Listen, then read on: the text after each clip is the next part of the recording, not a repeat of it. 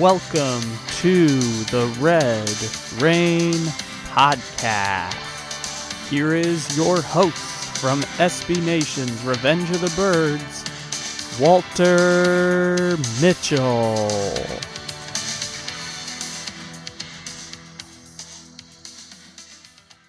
Thank you once again, Kyle Little Rock Ledbetter.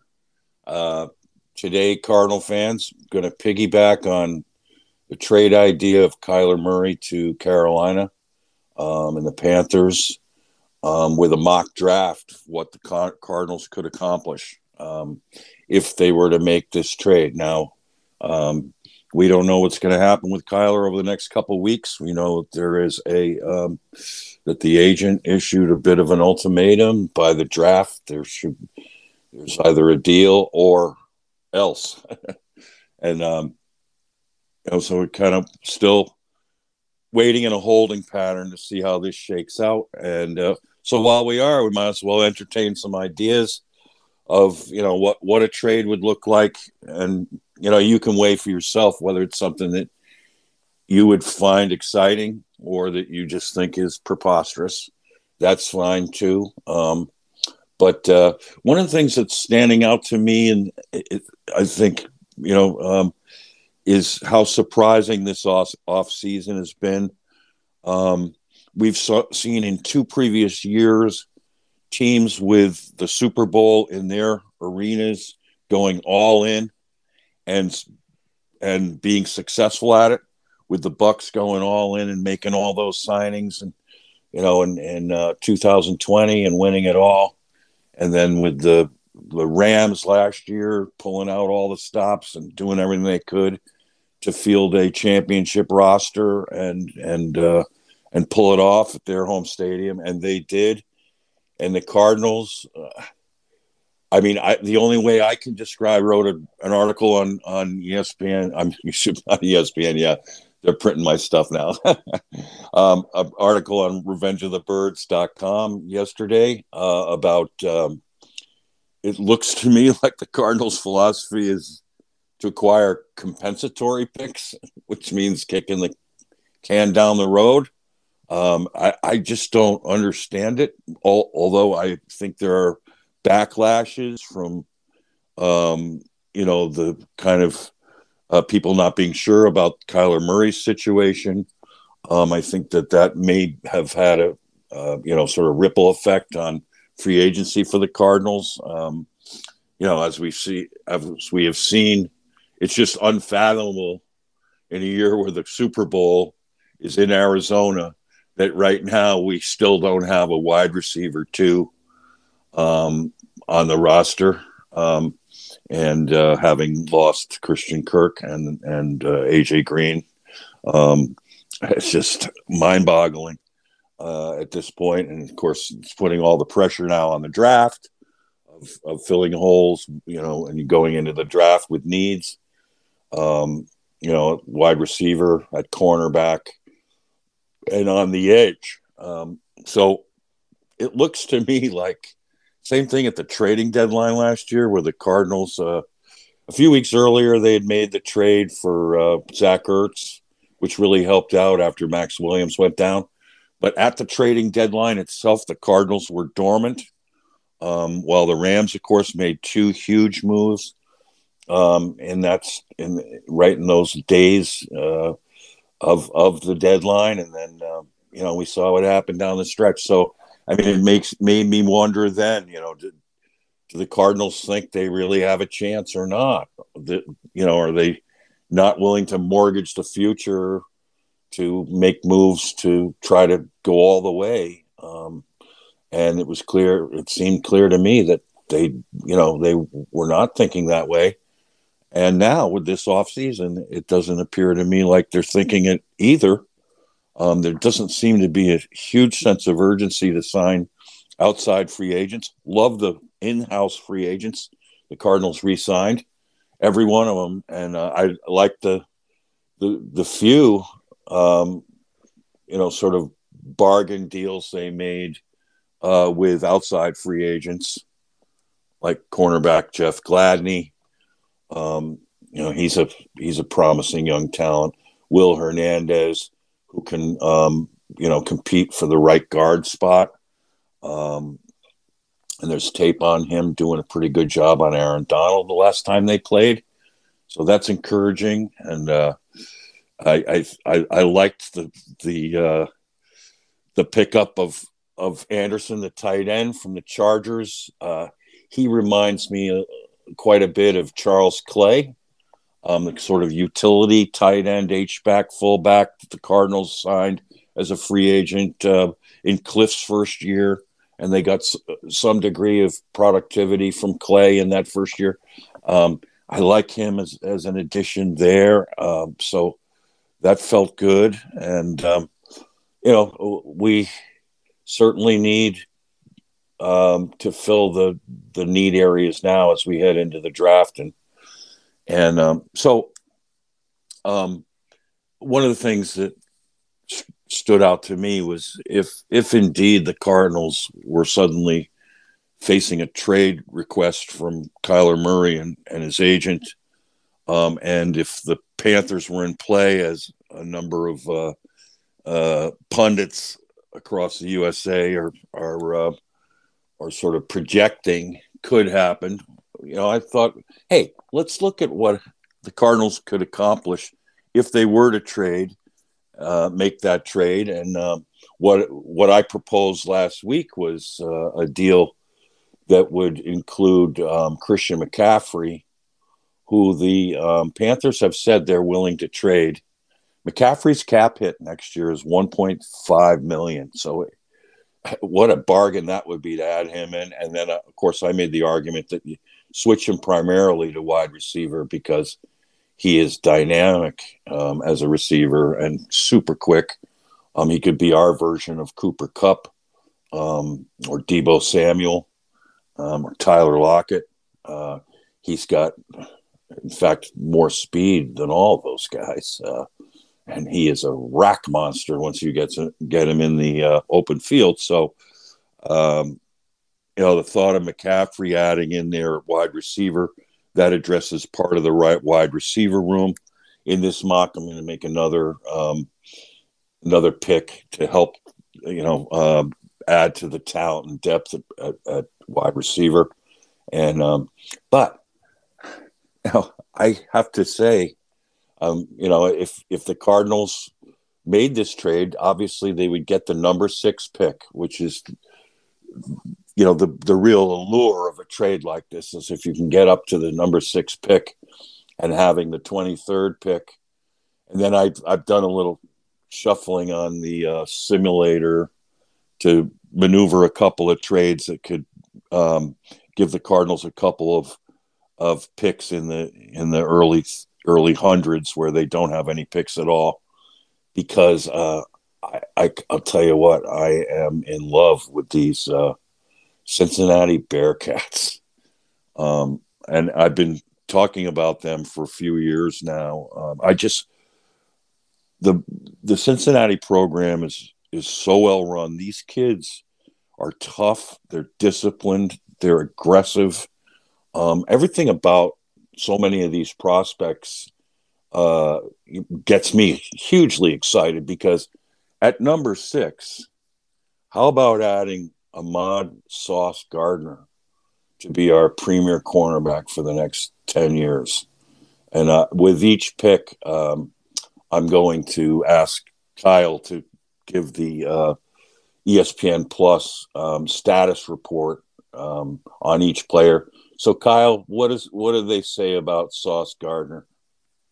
Well, they say that Sauce Gardner has exceptional instinct and recognition, exceptional cover skills, above average ball skills, and above average run support. And according to his status report, Gardner, a tall, long, and lean corner with above average top end speed, finished his college career with 99 tackles, 18 pass breakups, and 9 interceptions. He's the best press man defender in the class. He didn't allow more than 13 receiving yards in a single game in 2021's college football playoff run. He has an outstanding combination of arm length, body control, foot agility, and closing burst. He makes it tough for receivers to get off the line and smothers them underneath. Gardner is a naturally instinctive corner who excels at reading receivers' routes, and he also shows good pattern recognition when occasionally asked to play zone. He can be a bit too physical at times and will need to adjust to NFL rules beyond 5 yards. His long arms allow him to make late. No trouble contesting bigger wide receivers. In run support, he needs to get stronger in order to get off blocks, contesting bigger wide receivers. He needs to get off blocks quicker and hold up better as a tackler versus big ball carriers. Gardner grades out as a plug-and-play starter and should quickly emerge as a top-tier cornerback at the next level. One of the analysts for ESPN has him as their number 1 corner, and another analyst has him at number 2 behind Derek Stingley Jr. from LSU. Yeah, Derek Stingley. I can't buy players who kind of take seasons off and suddenly don't play hard. Now, obviously, he was probably trying to protect himself and his draft stock, and I get that. But once you have the off switch as a player, that's what is very concerning to me. And we've seen it in Cardinal players when they have it, and it's very frustrating. You want someone who's going to bring it and be a baller the whole time. And to me, there's no comparison between Stingley. Well, obviously, he's a superb athlete, but in terms of toughness and the required discipline it takes to play the position, I think that Sauce Gardner is head and shoulders at the top of this class. And the thought of adding him to the Cardinals at a position of need is pretty exciting. So then I finagled a couple of trades where, like I said, I had the Cardinals trading down with the Bucks, four spots, going from 23 to 27, picking up a pick in the early hundreds. Then I had another trade with the Bengals, going from 27 down to 31, where I picked up another third rounder at pick 95, which is going to be key for this draft, because I'm eyeing these Bearcats. And of course, at pick 31, wanted to keep a first round pick. So we have a 5th-year option on Desmond Ridder, quarterback, Cincinnati. Kyle, let's hit it. All right. Desmond Ridder's quarterback-specific traits. He has above-average mental makeup, average accuracy, above-average release and arm strength, and above-average pocket mobility. They also list him as exceptional intangibles as well, which is more of an overall football trait. In the status report, Desmond Ridder finished his career with a 44-6 record as a starter, completing 62% of his career pass attempts. His 2,180 rushing yards and 28 rushing touchdowns were both school records for a quarterback.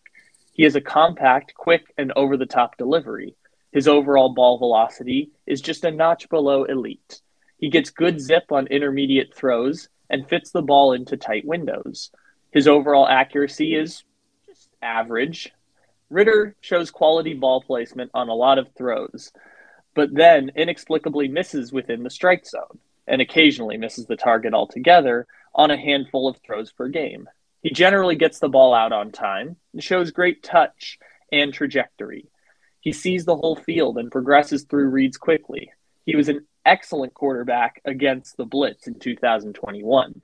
He has quick feet for his height and frequently extends plays with his mobility, but his pocket awareness is still very much a work in progress. Ridder has ideal height, a strong arm, and plus mobility, but his ball placement inconsistency is highly, highly concerning. He grades out as either a very good backup or an average starter in the NFL. Yeah, see, I contest that. I think that with the right quarterback coach, a.k.a. Cliff Kingsbury, some of those issues about accuracy can be smoothed out for sure. Love the athleticism, love the mindset, love the work ethic, the toughness. The kid's a winner, period. He will find ways to get it done. And, 44-6 record at Cincinnati. I mean, look what he's done with that program. Got him all the way to the Final Four with an undefeated season. His Notre Dame game, if you want to cue up, what Ritter looks like against a top-notch, program riddled with pro prospects. I mean, watch that Notre Dame tape. It's beautiful. Not perfect.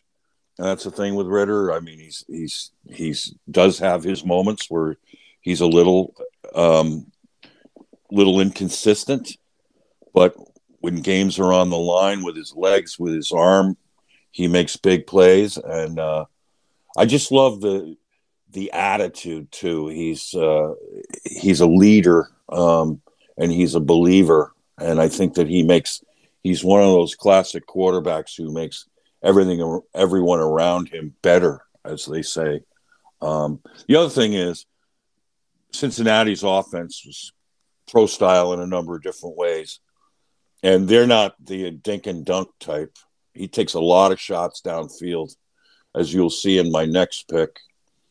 His favorite target was Alec Pierce, who we're going to go ahead and take at pick 55, the wide receiver, good size and 4.38 speed. Kyle.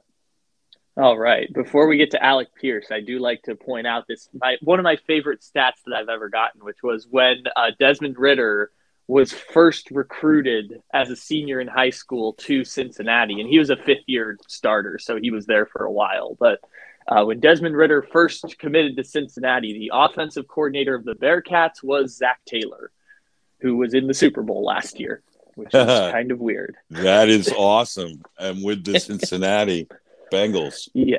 Exactly. Which is also another theme. I want to do what the Bengals did. I want to be the Cinderella story, going all the way to the Super Bowl. And these Cincinnati Bearcats, I think, could help us do it.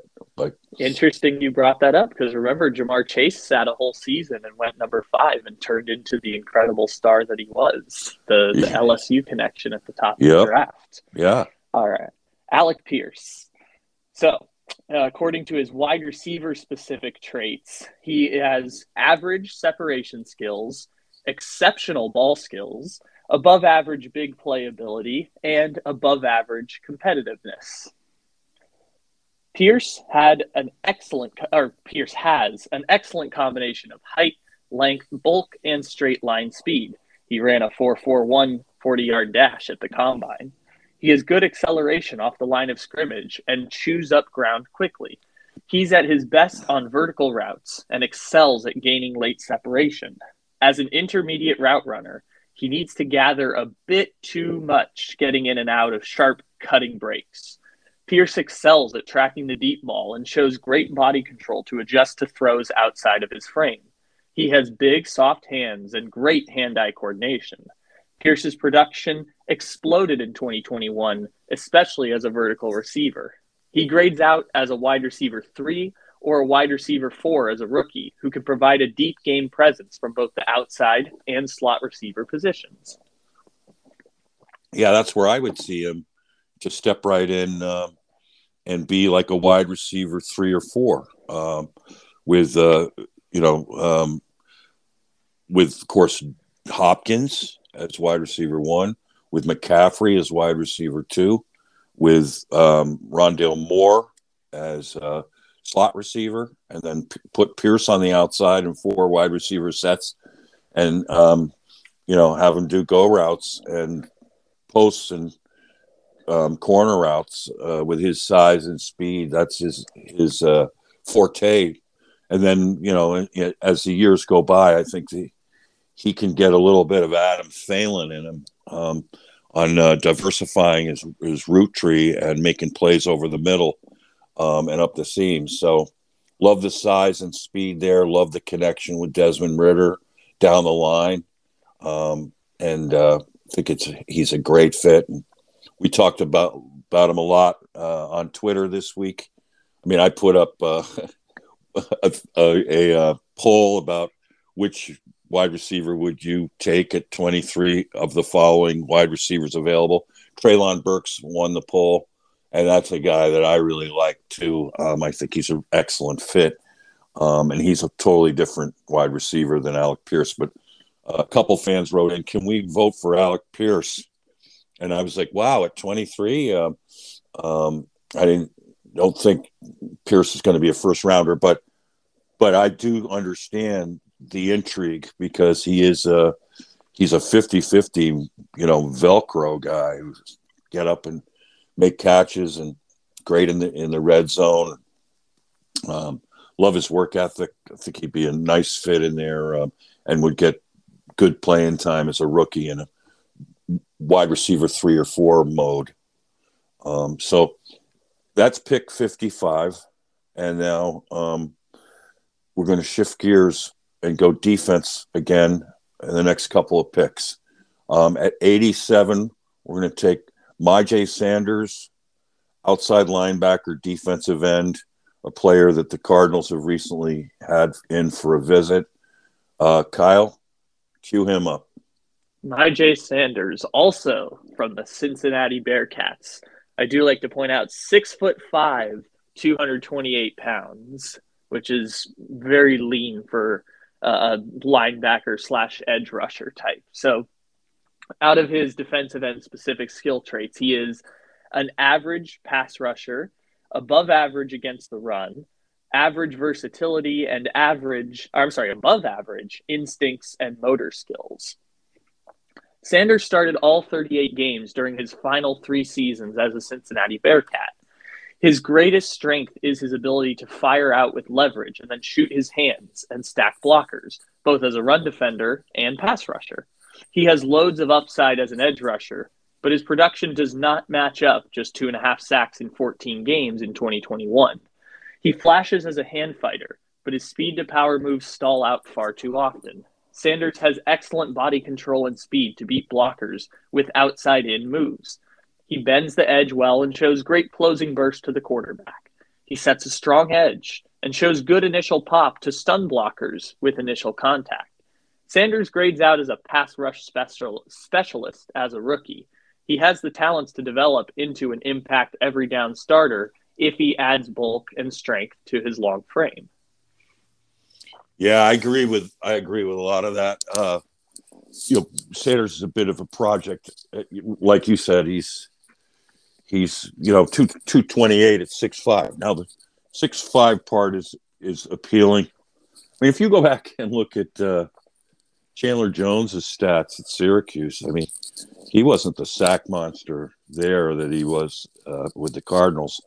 I mean, this is a kid I think who's got the motor and the attack mentality off the edge that are very attractive, and I think would make him a nice fit in our 34 defense. And he's got the athleticism on the edge that we want too, which is an attractive, and he defends the run well already. So, and I think they could, he's got enough athleticism to hold up in coverage if and when they wanted to do that. But I think he projects well to the bandit weak outside linebacker position that Chandler Jones played. And I think it'd be a nice piece to add in there. And I know the Cardinals are very interested in him, and I think it's a good fit. So, and then going to move on to the next pick. Oh, I will. Before we go, I did have one thing there because I don't really like the player comparison things because I feel like sometimes people can get lazy with it. But I did like the player comparison I found for him, which was Arden Key was his player comparison. Yeah, that's fair. Yeah, I kind of like that. I could see that. And, the key is the strength. And Sanders has strength, even though he's 228. I mean, he's got hand punch, and he holds up well physically, and he's disciplined. That's the other thing I love about these Cincinnati kids is they play the game the way it's supposed to be played. When you watch them, they're fundamental. They do what they're supposed to do. I'm not that concerned about the sack numbers per se. In college, I think that with continued weight training and growth, I think he's going to be a really good player. And I think he can contribute as a rookie in certain spots for sure. But intriguing talent on the edge there. To get it at pick 87 is pretty good. So next pick is one I'm really excited about too. Is we're going to go back to the secondary and add in at pick 95, which we picked up for a trade down with the Bengals. At 95, we're going to take Kobe Bryant, cornerback, who played opposite Sauce Gardner. All right. So Kobe Bryant, in his cornerback specific traits, is apparently above average in everything: above average instincts, above average cover skills, above average ball skills, above average run support, and above average height, weight, and speed. Bryant, a 4-year starter who had 25 pass breakups and 7 interceptions the past 2 seasons, won the Jim Thorpe Award in 2021.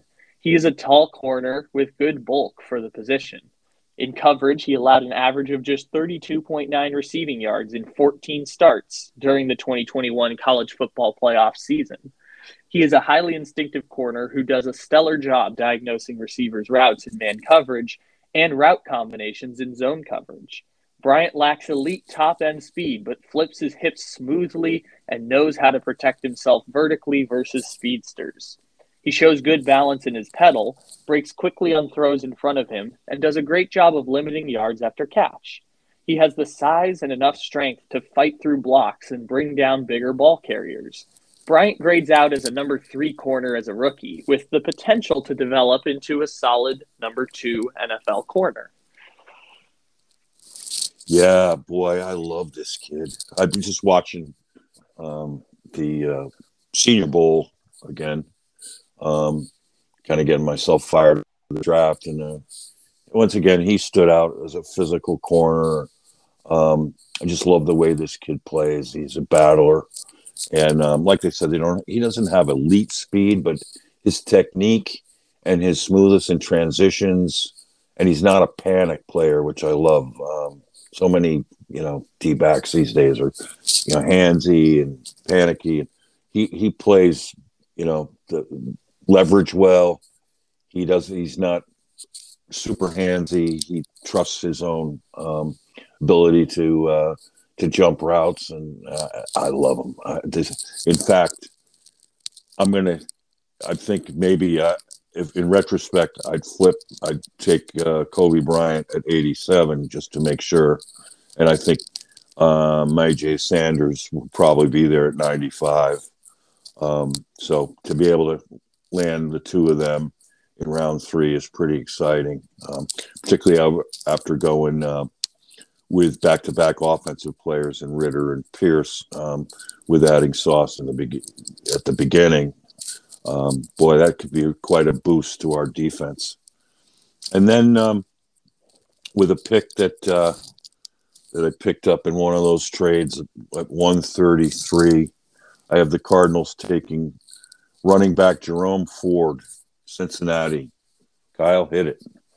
Well, they don't have a scouting report there for Jerome Ford on ESPN, which I think is just because he's one of the lower grades. But I will say that of his traits that they have, they list average vision and patience, above average agility and acceleration, average power and balance, and he's averaged in the passing game, had average production coming out of college, according to them, above average height, weight, and speed, above average durability, and average intangibles. His college stats during the college football playoff season, he ended up going for 1,300 rushing yards and 19 touchdowns. My buddy Blake Jude, who does draft scouting stuff, has him as his number 9 running back. Yep. And ESPN has him as their number 10 running back. Nice.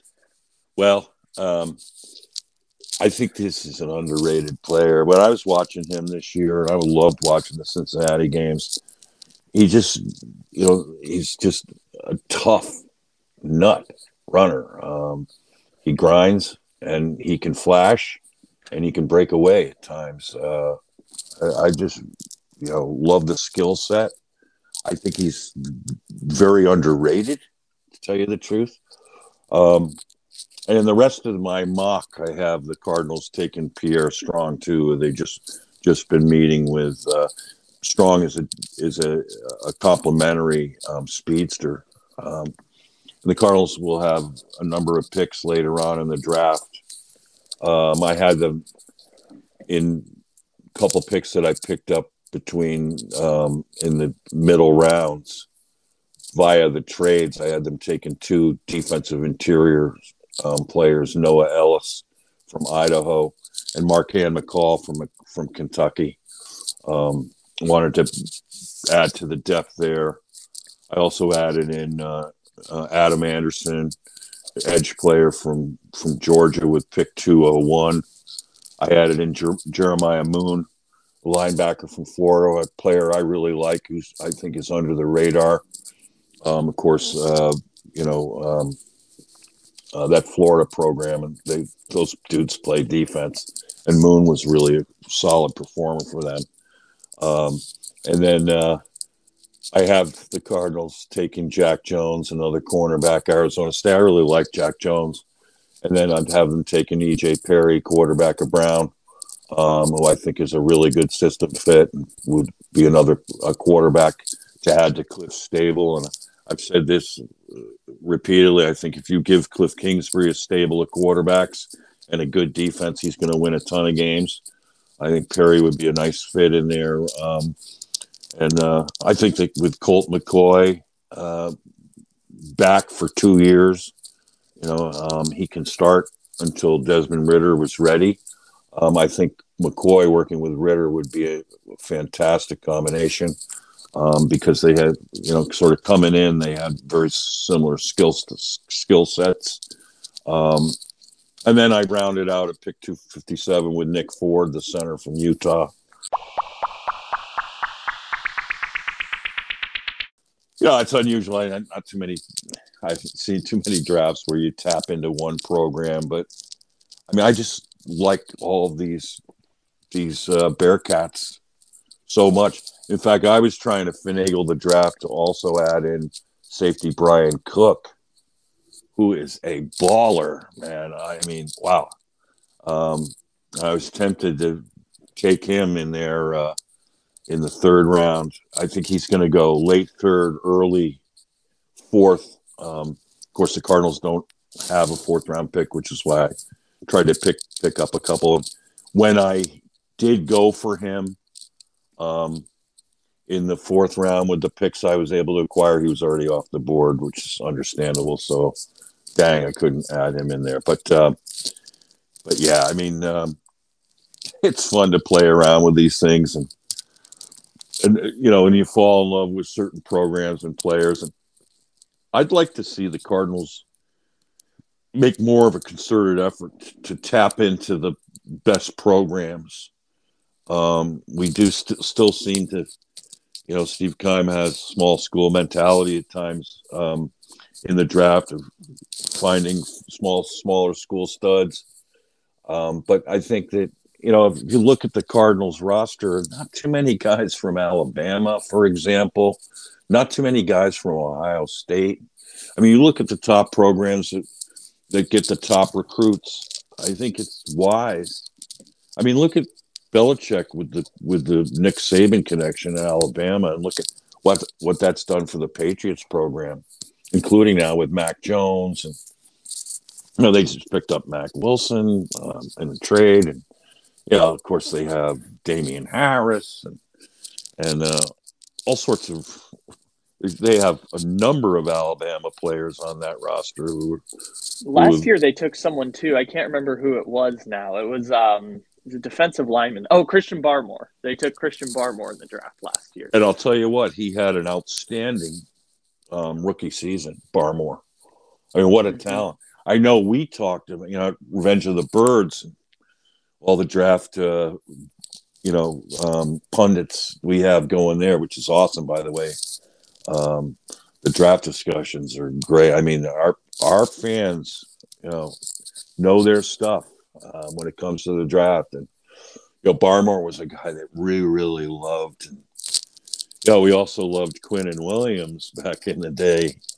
And there was a lot of discussion, about him when in his draft class with the Kyler Murray draft class.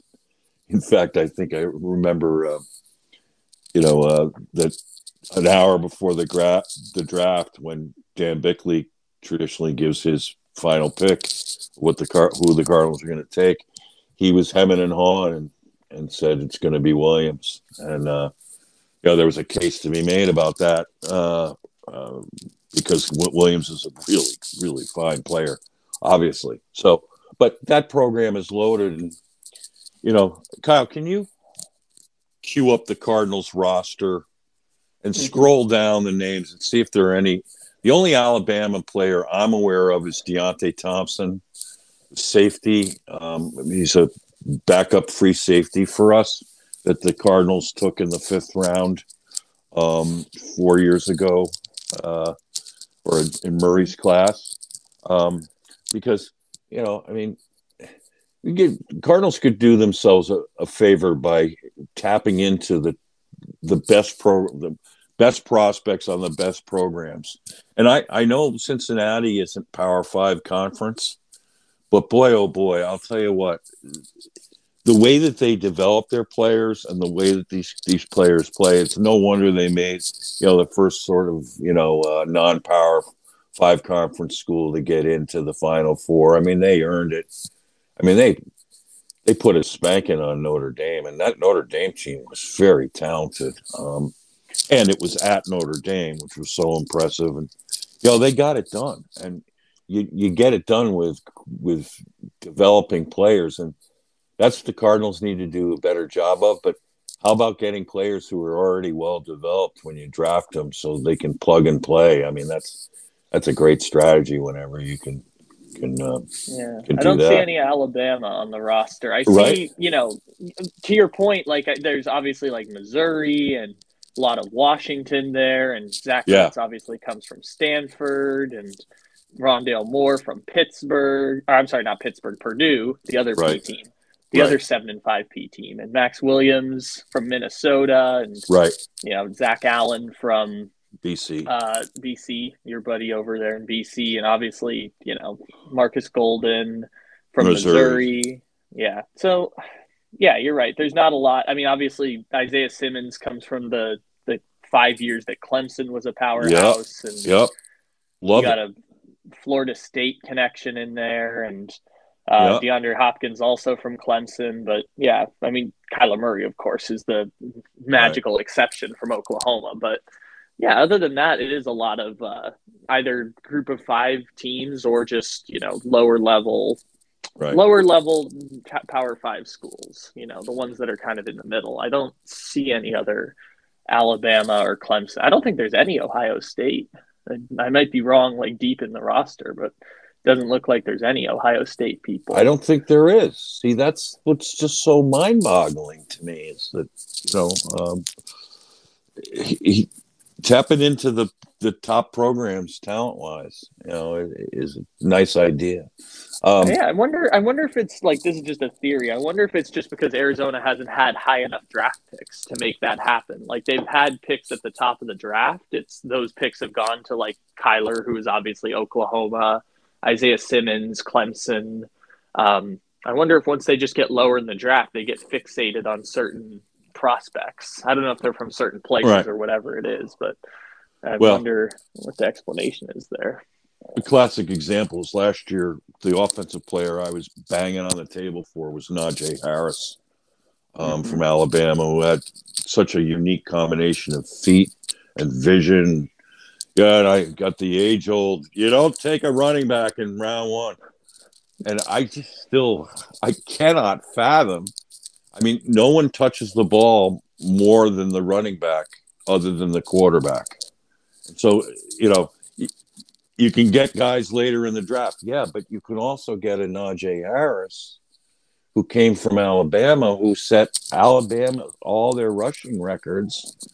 And look what he did for the Steelers. I mean, do they even make the playoffs if they don't draft him? I mean, he was a huge addition, So this year, I love the running backs in the draft. I'm not going to champion for one of them because we did re-sign James Conner. We do need the Cardinals are doing their due diligence, and I think they will draft a running back at some point in this draft. I mean, I love Kenneth Walker. I love Breece Hall. I mean, if those guys are around at 55, you could make an argument if the top receivers are off the board in terms of playmakers. I mean, Walker and Hall are studs. I mean, one of those two guys, I bet you, is going to be offensive rookie of the year next year, unless one of the wide receivers goes haywire. Cardinals have been meeting with Jameson Williams. Jameson is in town meeting with the Cardinals.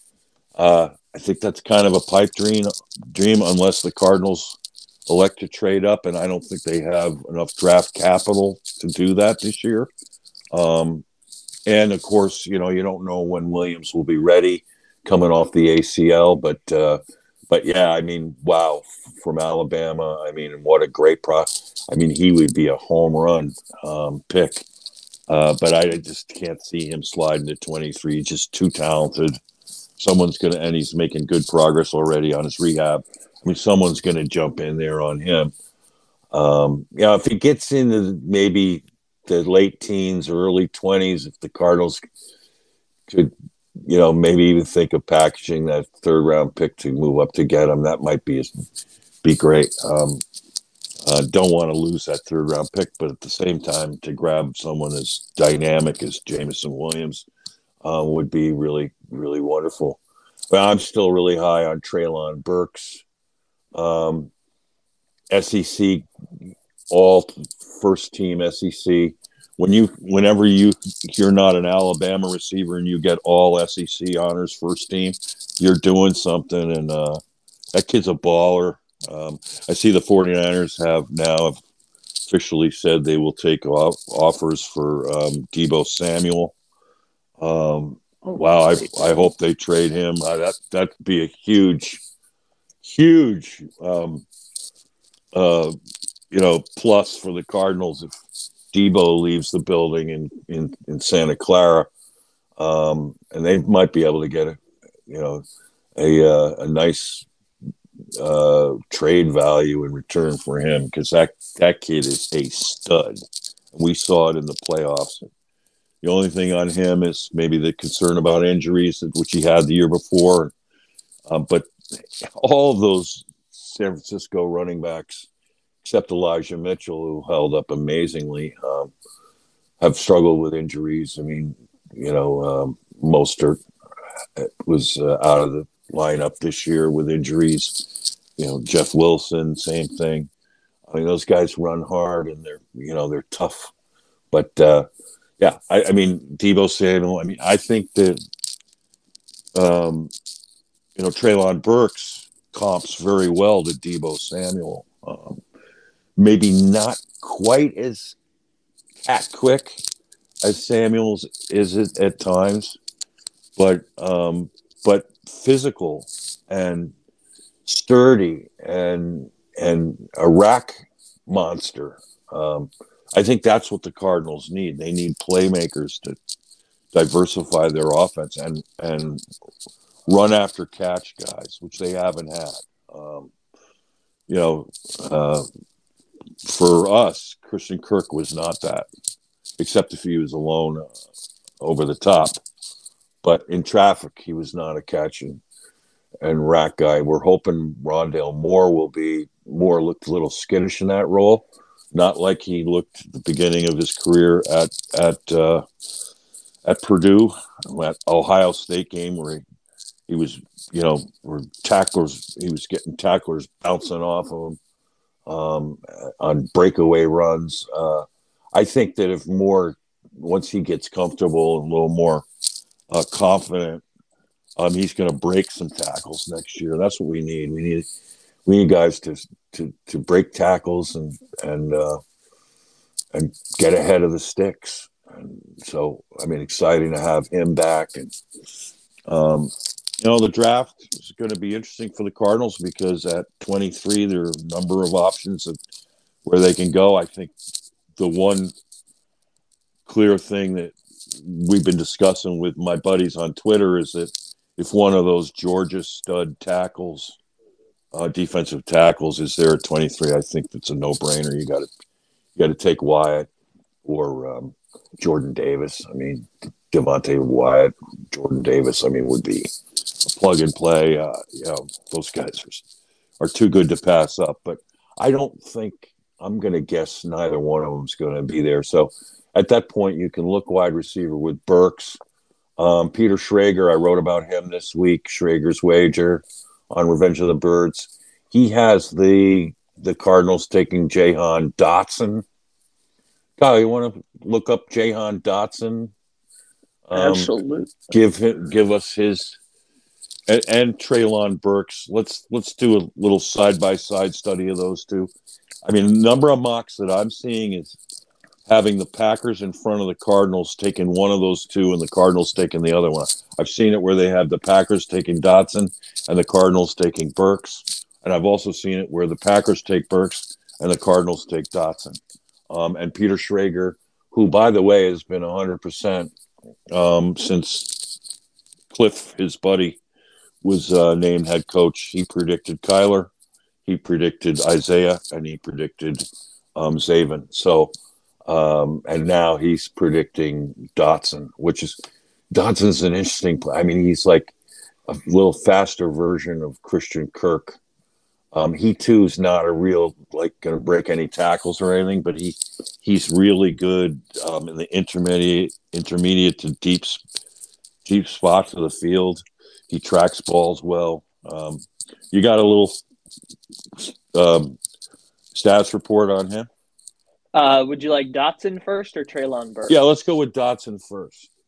All right. So for Jahan Dotson, you are looking at elite ball skills as his number one trait. Also above average separation, above average big play ability, average durability, but exceptional production in college during his time. You mentioned him, 5'10", 178 pounds, which for reference, everyone last year in the draft was talking about how skinny Devonta Smith was, and Devonta Smith came in at 190. So this guy definitely is down. For reference, I'm 6'2", and he's about the same weight that I am. I'm about 5 pounds lighter than him, and I am incapable of putting on weight. So this guy is skinny for sure. Dotson is an undersized but sudden and fast slot receiver. Ran a 4.43 40-yard dash. Two things stand out on tape: elite ball skills and exceptional body control. Everything he does is so under control. He's a very sudden athlete who uses his quickness and craftiness to get off the line versus press coverage. He's a sharp route runner with lightning quickness in and out of his breaks. He is arguably the most reliable hands in the 2022 class. He lacks length but can adjust to throws outside of his frame. Dotson plucks the ball on the run and over his head with complete ease, which is good for Kyler Murray. He lacks ideal size to win a lot of 50-50 balls in the NFL, but has good speed to challenge vertically. He tracks the deep ball extremely well. After the catch, he's silky smooth with good field vision. He won't break a lot of tackles, though. Yeah. And that's where, Treylon Burks is the opposite. So if you want to cue up Treylon Burks.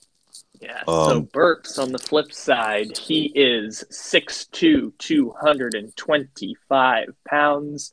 Like you talked about, Treylon Burks is 6'2", 225, and similarly to what you were saying, the ESPN grades him as position rank number 5. They also grade Dotson at 6. Seems like it's kind of interchangeable between them.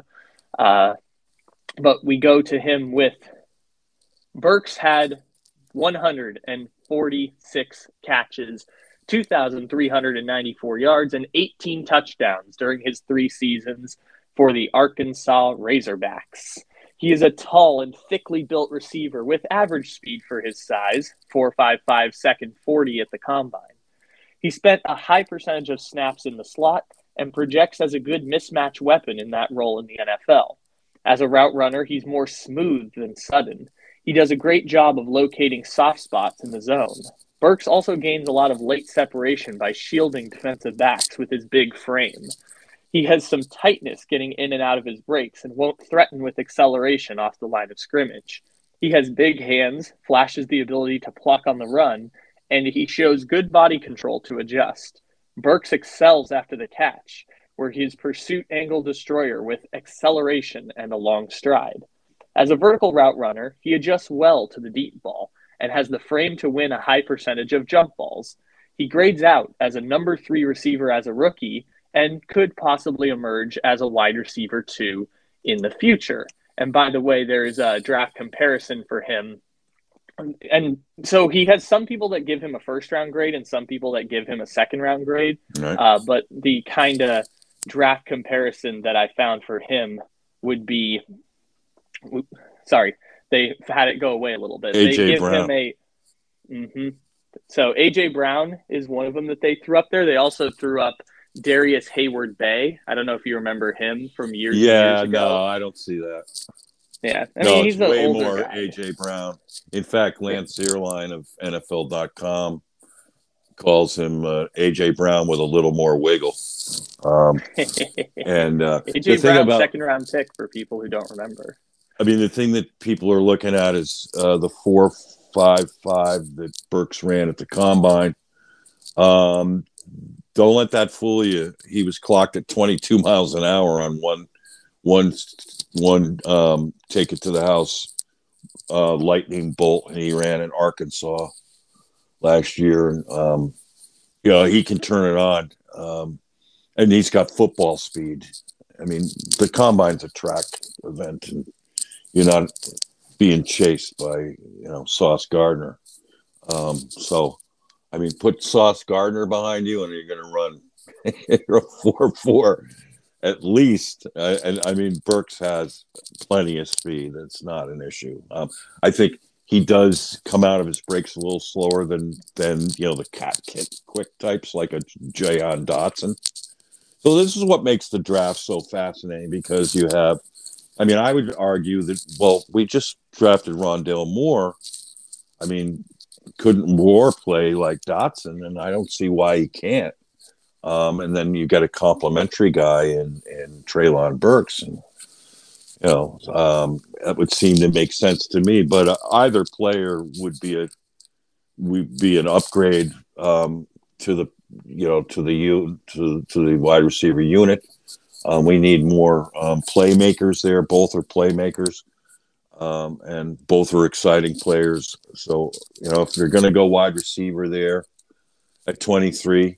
And then there's the interesting, I was listening to Dave Pash's podcast with Daniel Jeremiah yesterday, which, by the way, if you haven't heard the podcast with DJ and Pash, it's great.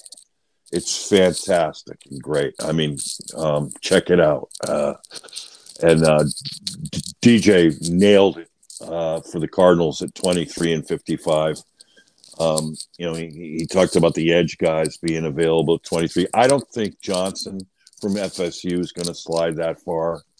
But I think that, there are a number of interesting edge guys in that area that DJ pointed out. Maybe the Cardinals go edge at that spot. And of course, I'm also, my guy defensively of all of them is Roger McCready. Assuming you can't get Trent McDuffie. If we could get McDuffie, I'd go out of my mind. Keep the Washington connection going. Oh my God. But McCready, I have him on tape blanketing Jamar Chase. I also have him on tape blanketing Jalen Smith. So it's on tape.